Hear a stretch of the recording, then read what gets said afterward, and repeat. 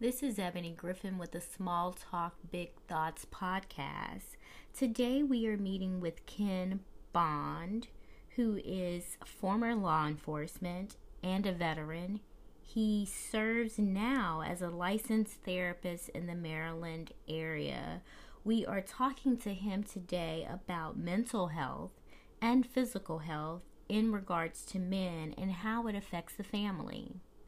Small talk, big thoughts, big thoughts. Small talk, big thoughts, big thoughts.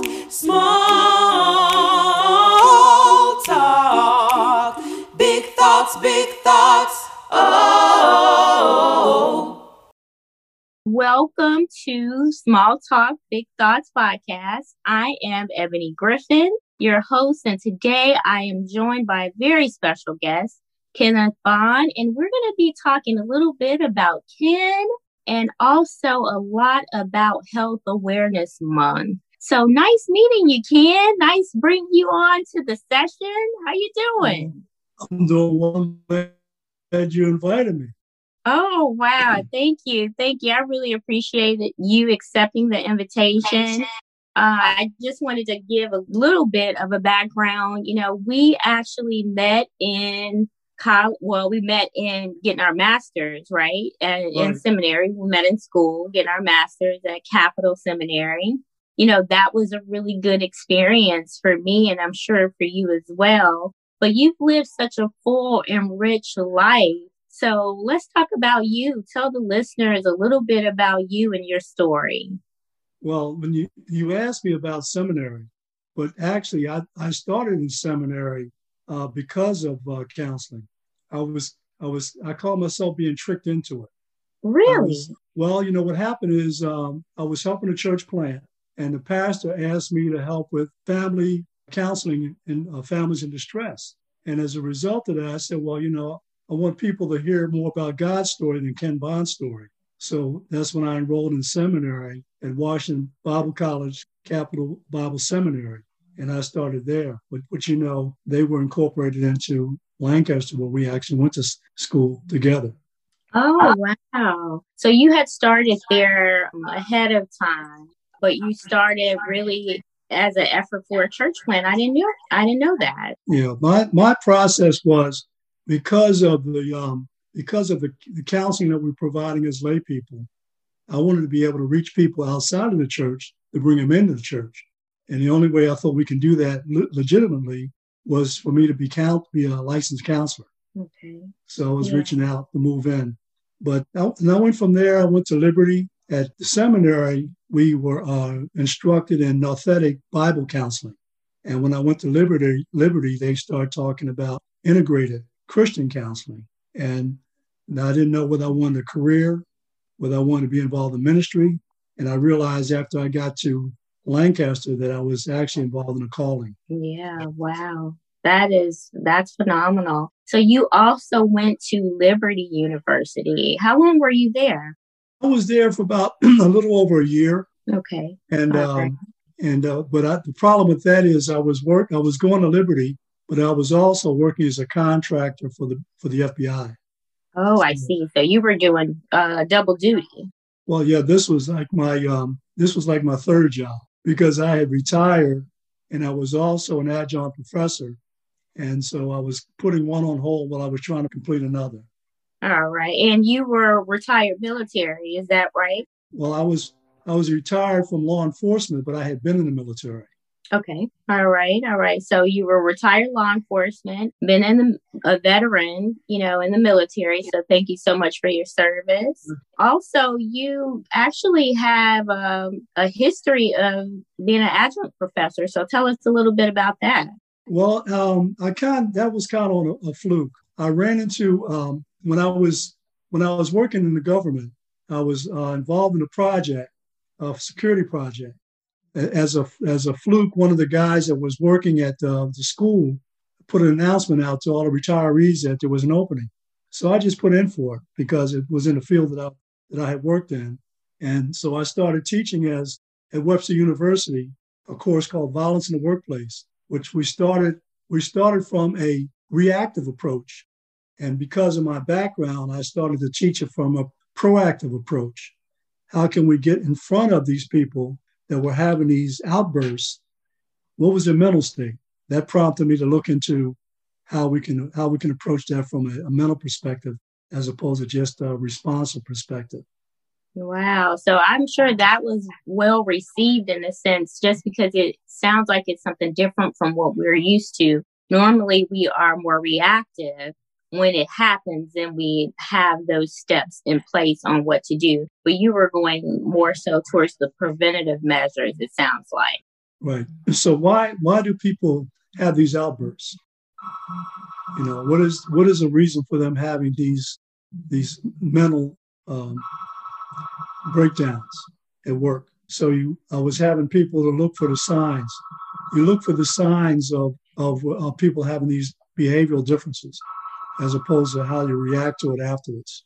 Okay. Yeah, and I know that can be pretty tough, especially because there was an increase at one time. There was an increase of violence in the workplace. Right. So I'm sure that was very effective. I know for me, a little background, I worked also in employee relations. We did not have violence in the workplace, but that was always something that we were trying to make sure we de-escalated after it happened. But it would have been great to actually have something like your program or, the class that you were teaching to be effective where I was working, because it, I'm sure, would have created a more safer environment. Right. Okay. Yeah. So tell me, you've told me a little bit about your journey to seminary and like what led you to Christian therapy. But for now, tell me about, because you're a full-blown therapist currently, correct? That's correct. So tell me, how long you've been doing therapy full-blown as a licensed therapist. And then what is a typical day like for you? Well, I started really in 2017. Of course, we were doing the internship. And from there, I became licensed as a licensed graduate professional counselor. And now I'm a licensed clinical professional counselor after completing all my internships. But my typical day starts really before my client sessions, the day before. So the day before, I would typically go through the client file and my notes. And, I do a little meditation. I ask the Lord, what is it you are preparing me for this particular person? What do I need to seek? What do I need to do to help them? And sometimes I would have to do some more research. Once we get out of school, the research doesn't stop. I thought that was an area I wouldn't be involved in when I was in school. But I'm finding out more so than that it requires more reading, more research, more personal study and personal prayer, so that we can do no harm as we're ethically required to do. Right, that's certainly right. And you actually touched on a good point, the fact that before your scheduled sessions, you are going to, your resources. And one of those resources outside of the books, which are plenty, there are plenty of things that we, resources, book resources, but you're going to guide for assistance on the best way to assist your clients, because each client is different, right? Each client is different. And one of the things I do in prepping my clients is I try to find out what their background is. One of the things that trying to develop that therapeutic alliance, which is really just getting the person comfortable enough to tell you their story and making them comfortable to be able to verbalize their story.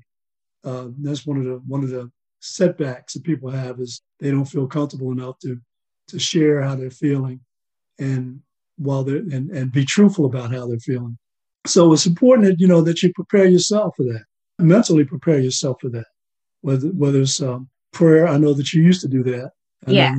You used to pray before you even had a session. You had your quiet time, whether it was in a car or in the room. And, yes, I still do it. I still make sure that, I am praying for the clients, and then also just to be able to receive what they will share, because, there's so much going on, and I just want to make sure that I have the right demeanor and I am able to kind of withstand whatever it is that they may say. And then I can internally, pull that toolbox of resources out, especially when it's a new client, and kind of go forth with, what God would have me to talk to them about. And I do want to add that although we're talking about our process of praying before sessions and also praying about the sessions in regards to our preparation, a lot of our clients may not have a Christian base, or they might not be of the Christian faith. So would you like to add on that a little bit, expound? Yeah, well, so now with that being said, I'll ask the client, what is their platform? What is their belief system? And if they tell me they're a Christian, I'll say, well, that means a follower of Christ. And if you allow me, I may interject some values that come from that. And if not, I still ask them that. Do I have permission to use this platform from a spiritual context? And I say, for example, if we're talking about cognitive, changing your thinking and change your behavior, I say that's also biblical. Romans 12:2, do not be conformed to this world, be transformed by the renewing of your mind. So that being said, I'm approaching them from a Christian approach, but also from a clinical approach. Yeah. And if people say, no, I don't want that, then okay, well, I honor that, because it's about making them feel comfortable and not doing any harm to them. That's correct. And meeting them where they are. I mean, I think that's the beautiful aspect of therapy, being able to meet them where they are. And that's like Paul. Pardon? The Apostle Paul. Yes. You have to have the Apostle Paul concept. Yes, just being able to kind of meet the individuals where they are, and really just being able to kind of cultivate and walk them through the process. So that is soul care at its finest, being able to walk them through the process. And what I find in the years that I've been a therapist is that you don't even, it's great to have the scriptures, but you don't have to use the scriptures to have a biblical impact. Right. And especially if it's someone that is not, they've outlined that they're not ready for that. For you, what's your experience with individuals that are suffering with mental health challenges? What have you found in, your time doing therapy? Well, one of the things that that's come across for me, I've been doing a lot of couples, marriage, and very few, and some individuals, but mostly I've become the couples guy because of my background and dealing with marriage. I've been through 2 marriages myself. And so I know some of the pitfalls that happen and the fallout with children, with being hostile. And also I've facilitated divorce care. So going through that, and I've been a chaplain. I was a chaplain for the VFW for quite a while. So having that empathy and being able to look at people and say, there's a better way to do things, and being comfortable with letting them tell their story. There's a concept about countertransference. Sometimes all of your experience can overwhelm you because you try to think about, well, how can I make this fit? That's when you have to pull back and rely on being humble and rely on the Lord to address the issue or help you with the issue. So I encourage people to remind them that my process is to help them to become aware. And as they become more aware, then we can plug in some of the areas that need filling for them, more or less standing in the gap. So how can they get from bitter to better, from good to great? With that mindset, we're trying to get you from bitter to better, from good to great. I remember a professor, and you probably remember him too, who told us that we are the instrument in the room. Mm-hmm. So with that being said, we can't look for a book or a resource when we're in the room. We have to rely on what we have gathered and draw from that. And everybody that comes in our door that God allows us to see, and even in this pandemic that we're in, and that's a whole different way of dealing with things now with the pandemic. But even with this pandemic that we're in, we don't know what they're bringing in, even if they're regular clients. Sometimes their day has been so disruptive that they're not even addressing the things that they normally would address. They bring something new. That's true. That's true. It's like you prepared for, you may have, talked to them last week. It was one thing. By the time you talk to them in the next week, it's a whole nother ball game. It's a whole nother, aspect of, it's like the tables have gone in a different direction. Yeah. And everybody has their own process, their way of dealing with people, and the only way, and their own way of interaction. Mainly what I try to get people to do is be comfortable enough to share how they're feeling. And then I ask them, what's on your heart and mind today? After they've comfortably vented, I ask them, what's on your heart and mind today? And then we get into the meat and potatoes of why they're there. How can we resolve this? How can we resolve this?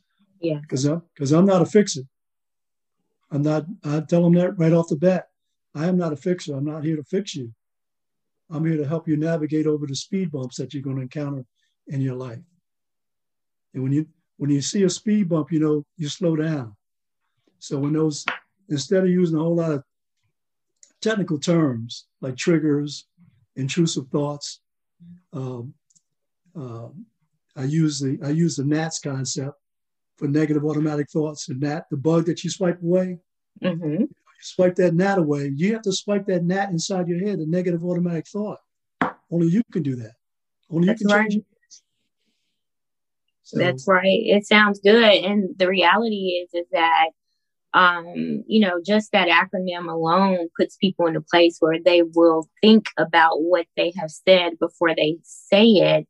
And if they've said it, then they, if it does come out their mouth, and based on the interactions that they've had with you as a therapist, then they know, swipe it away. So they become empowered. Yes. They become more empowered to know that, okay, I can do this. I can do this. Yeah. Because they only give us 1 hour of the 168 that they have, 168 hours a week.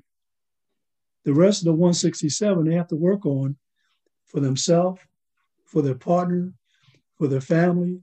And when they're in this new environment in their house, they have to recreate their own space inside the space.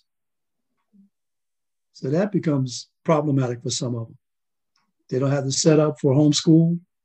When you have a husband, a wife, and kids all in the same house at the same time, doing different things, but doing the same thing, it's kind of hard for that. Because the kids had structure before. Now they're home and they don't. Mm-hmm. So it's like the pandemic has brought so many more challenges to the relationship that in many cases has already been strained. Right. Yeah. Well, I'm sorry. Go ahead. Okay, no, go ahead.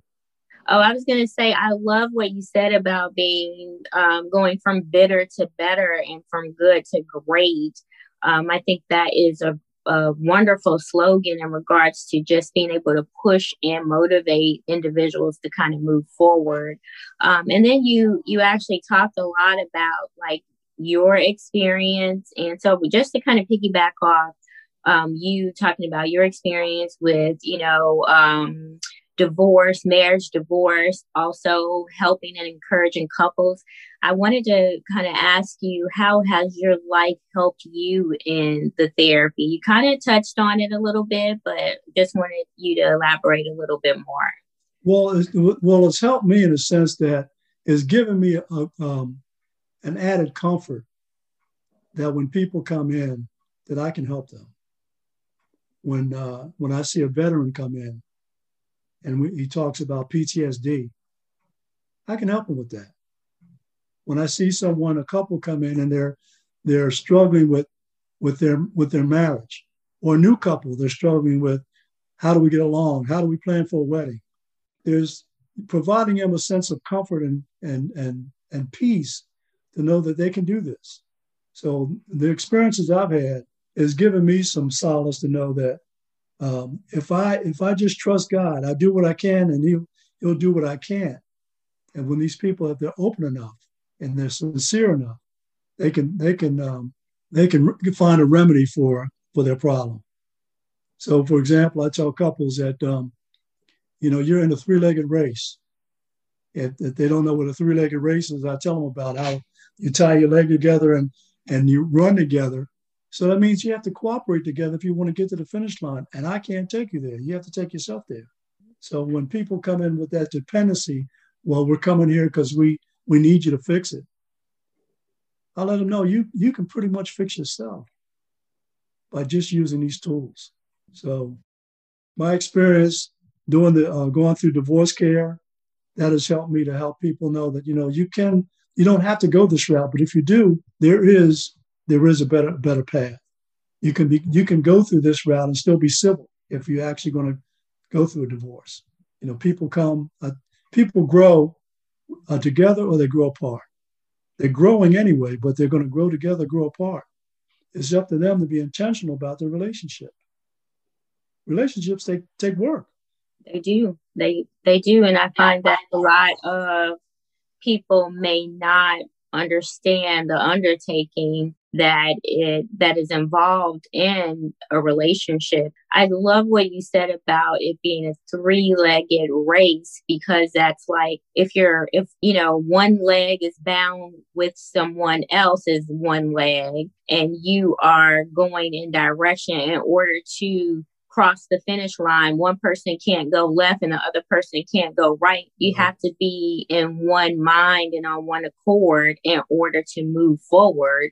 Otherwise, you're going to be leaning and you possibly will fall over or backwards. So in order to get to the finish line, you have to cooperate and move forward together. So I love that. I really do. Now, I know that this month is Health Awareness Month. And, it's a lot of different things happening this month. It's also Women's History Month. But right now we're going to focus on health awareness. And what comes to mind is the scripture in 3 John 1 and 2 that says, above all things, that we may prosper and be in good health as our soul prospers. And so I just love that. But from your perspective, I wanted to find out from the mental health perspective, but also from, your walk with God, what do you feel like is the greatest challenge that men in today face? What would you say is the greatest challenge for them? Okay, so I'm going to answer both of those questions. First, for men, I think a lot of men are struggling with affirmation. And they need to be affirmed, but women need to be valued. They would get that affirmation from women, the women they're with, if they would value her. And realize, when I'm talking about couples now, realize that they're not in a battle against each other. They're in a battle together. To confront something does not mean confrontation. If you don't confront it, you can't conquer it. So sometimes we find ourselves acquiescing to get along. And then we realize after we've been in this relationship for a while, we're not happy. Now, the other thing is, men don't take care of their body. They don't listen to their body. Women do. They need to do a better job in doing that. Men should get a colonoscopy. That would, if they're over 40 years old, 45, they should think about getting a colonoscopy. Their mental health and their physical health is important. You don't have a light like in your car to tell you it's time to change your gas, change your oil. You have to be more aware of those things that are happening, and not be afraid to talk to someone when you're having a problem. Men wait to the last minute when they're at the cliff and there's not very much room left. So one thing I'm appreciative of is I'm seeing more men come in to seek help and admit that, hey, I do need help and I can't do this on my own. Now, Some of them have drifted away from the Lord. They know the Lord, or they've been brought up in church, but then they got away from that too. So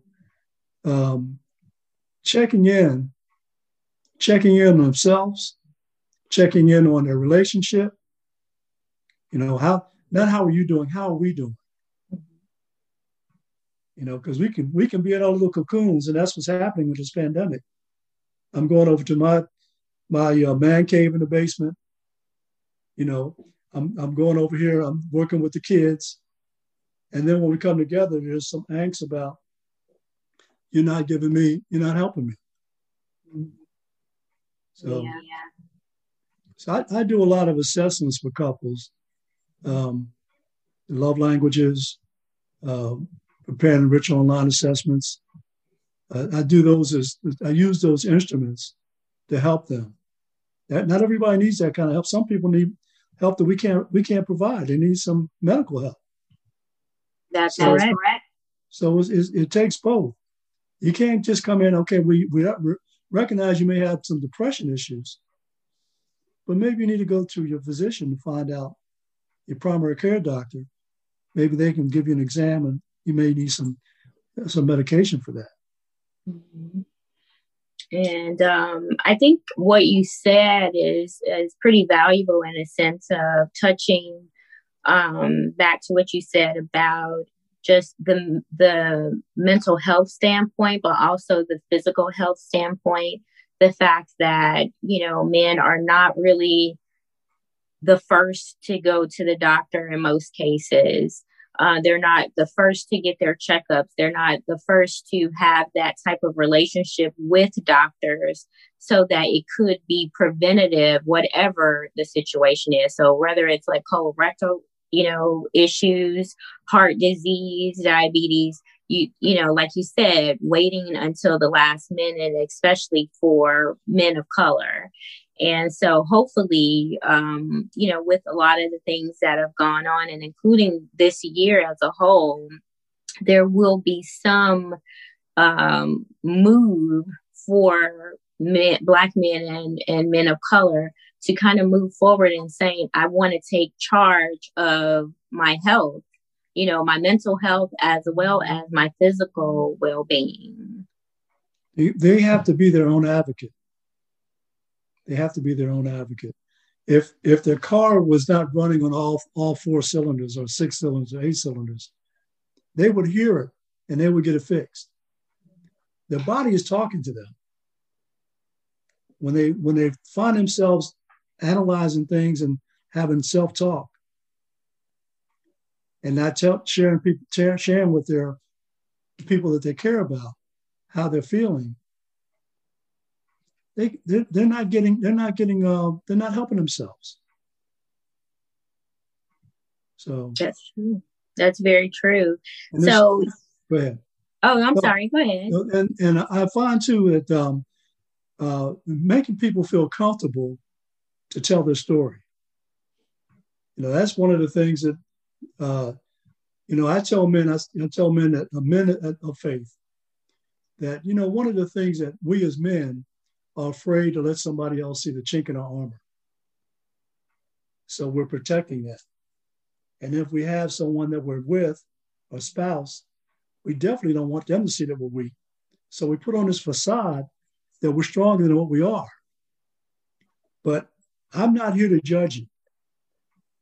I'm here to help you see, take down that mask, take down that wall, and share what you're really feeling, and hear yourself. Hear your story. Because we can change that story, and it's never too late to turn the page and rewrite that. You have just heard part 1 of the Small Talk Big Thoughts podcast. We were joined by our special guest, Ken Bond, who gave us knowledgeable words. Today we end with the one big thought regarding negative automated thoughts. Only you can swipe away the negative automated thoughts from your head, from your space, from your life. I'm your host, Ebony Griffin. Be sure to join me next time as we continue with part 2 of the Small Talk, Big Thoughts podcast. Small talk, big thoughts, big thoughts. Small talk, big thoughts, big thoughts. Small talk, big thoughts, big thoughts. Oh.